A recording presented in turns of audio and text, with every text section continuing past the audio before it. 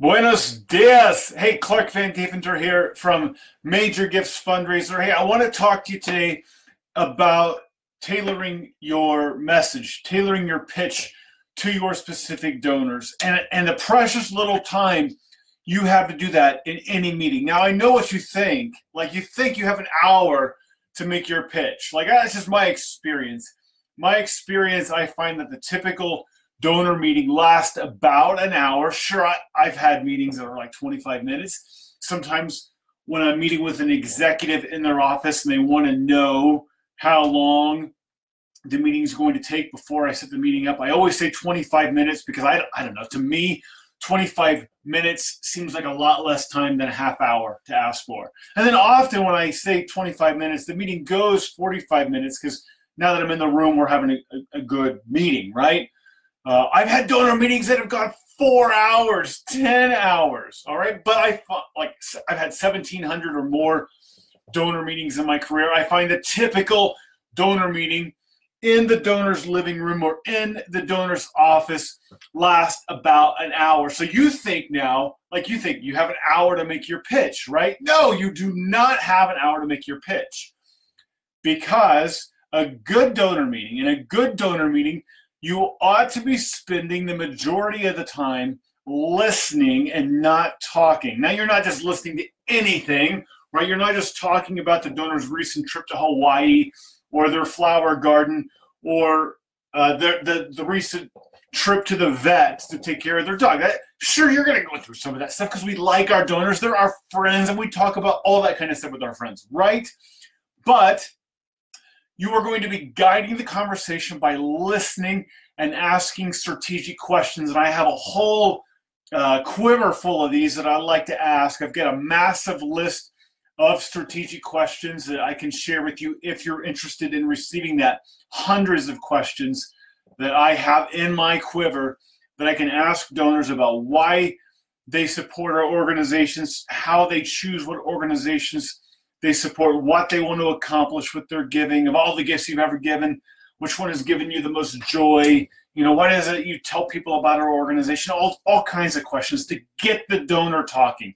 If you were to give a gift above and beyond anything you've ever given before, what would you want to accomplish? These are the types of questions you ought to be asking in your donor meetings, because if you're ever going to get a gift above and beyond what that donor has ever given before, you've got to figure out what it is that will motivate them to give that gift. And you don't figure that out by talking, you figure it out by listening. So in any donor meeting, I say that your goal should be that you talk only about 25% of the time. You spend about 75% of the time listening. And I like to emphasize that.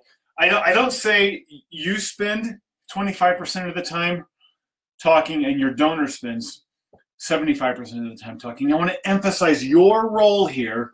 It's active. You are listening. You are listening to gift. What you are doing 75% of that meeting is listening. So in an hour-long meeting, that means, let's see if we can do the math here, right?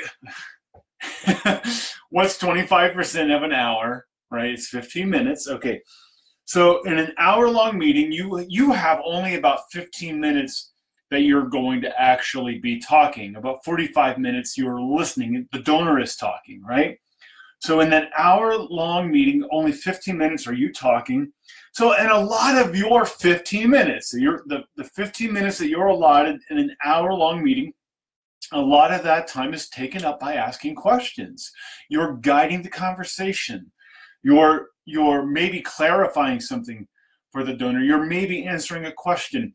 At the beginning, you're talking about your flight and when you came into town and how long you're in town and what you're doing in town other than meeting with the donor, right? What else has been going on? At the end, there's small talk about where you're going from here, and the donor is trying to give you directions to your next meeting, even though you have just told them you're going to use GPS, right? So winnow down that 15 minutes, now you're down to about 7 minutes in any hour-long meeting where you really have an opportunity to make your pitch. So you have to make those 7 minutes count. They're super valuable. So one thing I want you to do is I want you to be testing lines constantly. you've got to have these different lines that you use with donors that you're testing.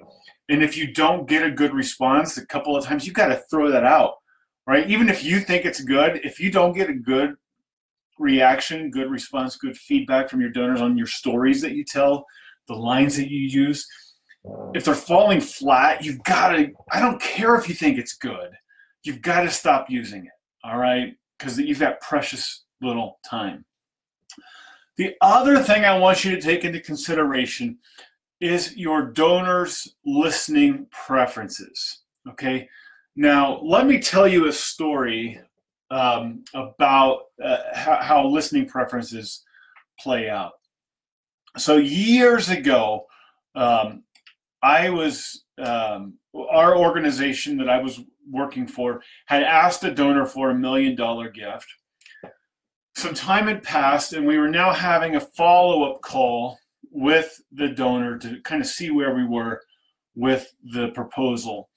And the donor says on the call, this was to build a visitor center in conjunction with the presidential property. And the donor says, I'm not leading the call, I'm only listening in. All right, I'm on the line, but I'm not talking. And the donor says to my boss, Ron, how many visitors do you anticipate coming through the center every year? And Ron says, oh, I'm not a numbers guy, Fred, but let me tell you about, and he launches in to this story about this particular student who'd come through one of our programs in just the past few weeks. And I'm listening to this, and I'm just like, man, Ron is good. Ron is brilliant. Like, he turned that. This is a great answer to this question, right? Like, because the way I think is it's hard to get my mind around how many Jews were killed in the Holocaust, right? But I can understand the story of Anne Frank, right? And so I think this answer is just brilliant. Ron goes off on this long answer, and then at the end, the donor says, Ron, I am a numbers guy. How many people do you anticipate coming through the center every year? So here's the thing. 4 different listener types that everyone tends to fall into. We have people-oriented listeners, action-oriented listeners, content-oriented listeners, and time-oriented listeners. Here's the problem. We all tend to speak in whatever language we hear in, okay? So if I'm a people-oriented listener, I tend to tell stories in a people-oriented language. If I'm a people-oriented listener, which I personally am a people-oriented listener. Because of that, I tend to speak in a people-oriented language. The problem is that my donor doesn't speak in that language. And so I need to, if I want my donor to more quickly and more readily grab onto my message, I need to figure out what the listening preferences are of my donor, and I need to tailor my message in a way that my donor will hear it and receive it. So most of our donors aren't as type A aggressive as Fred was in this call that I just recounted, right? Like, Fred listens to the answer and basically says, you're speaking in the wrong language. Speak in my language. But most donors will never do that. Most donors will they'll feel frustrated and they'll feel empty, but they won't even know why. They won't even be able to specifically know why. Like, they'll have this lingering feeling that the question your answer didn't really answer their question, but they won't really know why. So I want to get you to where you're working to identify your donor's listening preference. And then in those precious few minutes that you have to actually make your pitch to your donor, I want you to then tailor your message to your donor's listening preference, okay? So there are some clues that you can look for to sort of figure out what are the listening preferences of my donors. The donor that I'm meeting with today, the donor that I'm sitting across from today, what are her listening preferences? Okay, so some clues. Okay, I'm going to give you some clues. People-oriented listeners, they have personal pictures on walls, personal items on their desk. They make and hold eye contact. They vary vocal inflection. They smile and nod and affirmation frequently. Okay. Action-oriented listeners, they have desk organizers and work-related pictures on their wall. They have a clean desk. Often they have a brisk, firm handshake. They speak in a more rapid pace, and they show clues of disinterest, like doodling or finger tapping. Okay, content-oriented listeners. These tend to be engineers, architects. My wife is a content-oriented listener. She's an architect by training. Content-oriented listeners have neat stacks on their desk, research and reference books, serious facial expressions, challenging vocal tones. You may think they're being aggressive, they're not buying into what you're saying, but it's not necessarily that. It's just this is their MO as a content-oriented listener. Challenging vocal tones, looking up frequently to process information. Like I said, engineers, architects, accountants, attorneys often tend to be content-oriented listeners. And then time-oriented listeners, they have clocks like all around. They have an assistant calling to remind him or her of their next meeting. They want to know exactly how long you want to meet. They have reminders and pings on their phone. Impatient facial expressions. All right, time-oriented listeners. Okay, so a few clues now for communicating with these different listener types. With people-oriented, tell stories, show illustrations, use we instead of I to be inclusive, use first names, self-effacing humor can work well with people-oriented listeners. Action-oriented, you want to have a few points and not too many of them. All right, like here's my first point, here's my second point, and maybe a third point, but like you want to have an order and a structure and very few points. Presentations should be short and to the point, and it does help to speak at a more rapid pace. Like I love to tell stories, and sometimes my stories drag on. That does not work well with action-oriented listeners. All right, content-oriented listeners, hard data. All right, have some hard data. Quote credible sources, graphs and charts and all that kind of stuff. Time-oriented listeners, go under the time limit whenever possible. Be ready to cut. Like, don't feel like you have to get it all out there. Be sensitive to nonverbal cues and indicating impatience. All right, so think about the listening preferences of your donors. Most of us have a strong listening preference in one area, and we'll kind of have a secondary listening preference that we can fall into as well. Think about your donors' listening preferences, though, and how you can tailor your message to each one. So what I'm saying is that maybe you have thought, like you've been working for your organization for a long time, and you feel like, man, I have developed my pitch. This is my pitch. I use these lines. This is what I always say to donors. I'm saying, no, you can't do that. First of all, every donor you meet with is unique.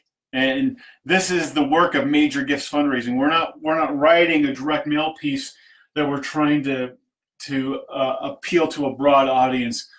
Every day we have an audience of one. We are meeting with one donor. And we shouldn't have a pitch that we give. We should have a whole quiver full of questions that we ask, a whole quiver full of stories that we can pull from for specific donors with specific listening preferences. All right.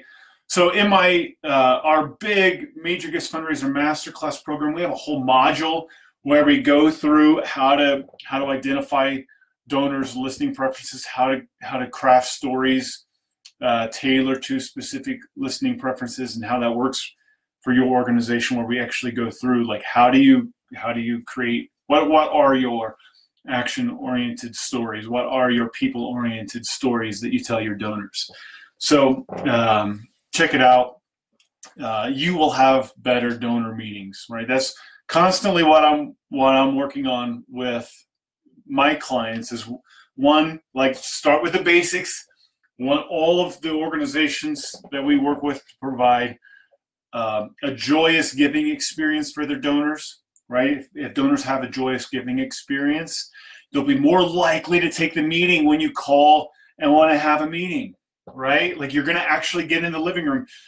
Organizations are constantly telling me they have a hard time getting meetings with their donors. Well, it'd be a lot easier to get meetings if your donors, like, loved you because they knew how much you loved them and appreciated their support. So starts with good stewardship, right? It gets you in the living room. But then once you get in the living room, how do you have better meetings? How do you have more high quality meetings? By listening to gift, asking strategic questions, and then tailoring your pitch to specific donors and specific listening preferences. And then, of course, getting into asking, and then how do you ask, and then how do you close, and all these things. That's what we do with organizations, is help organizations level up, help fundraisers level up in each of these areas so that you can be among the very best fundraisers out there. You owe it to yourself, you owe it to your cause to take this stuff seriously. All right. If anything I mentioned is of interest to you today, you'd like to learn more, shoot me an email at clark@majorgiftsfundraiser.com. That's clark@majorgiftsfundraiser.com. Or you could just shoot me a message right here on Facebook. Just send this page, Major Gifts Fundraiser, a message. All right. Have a great day.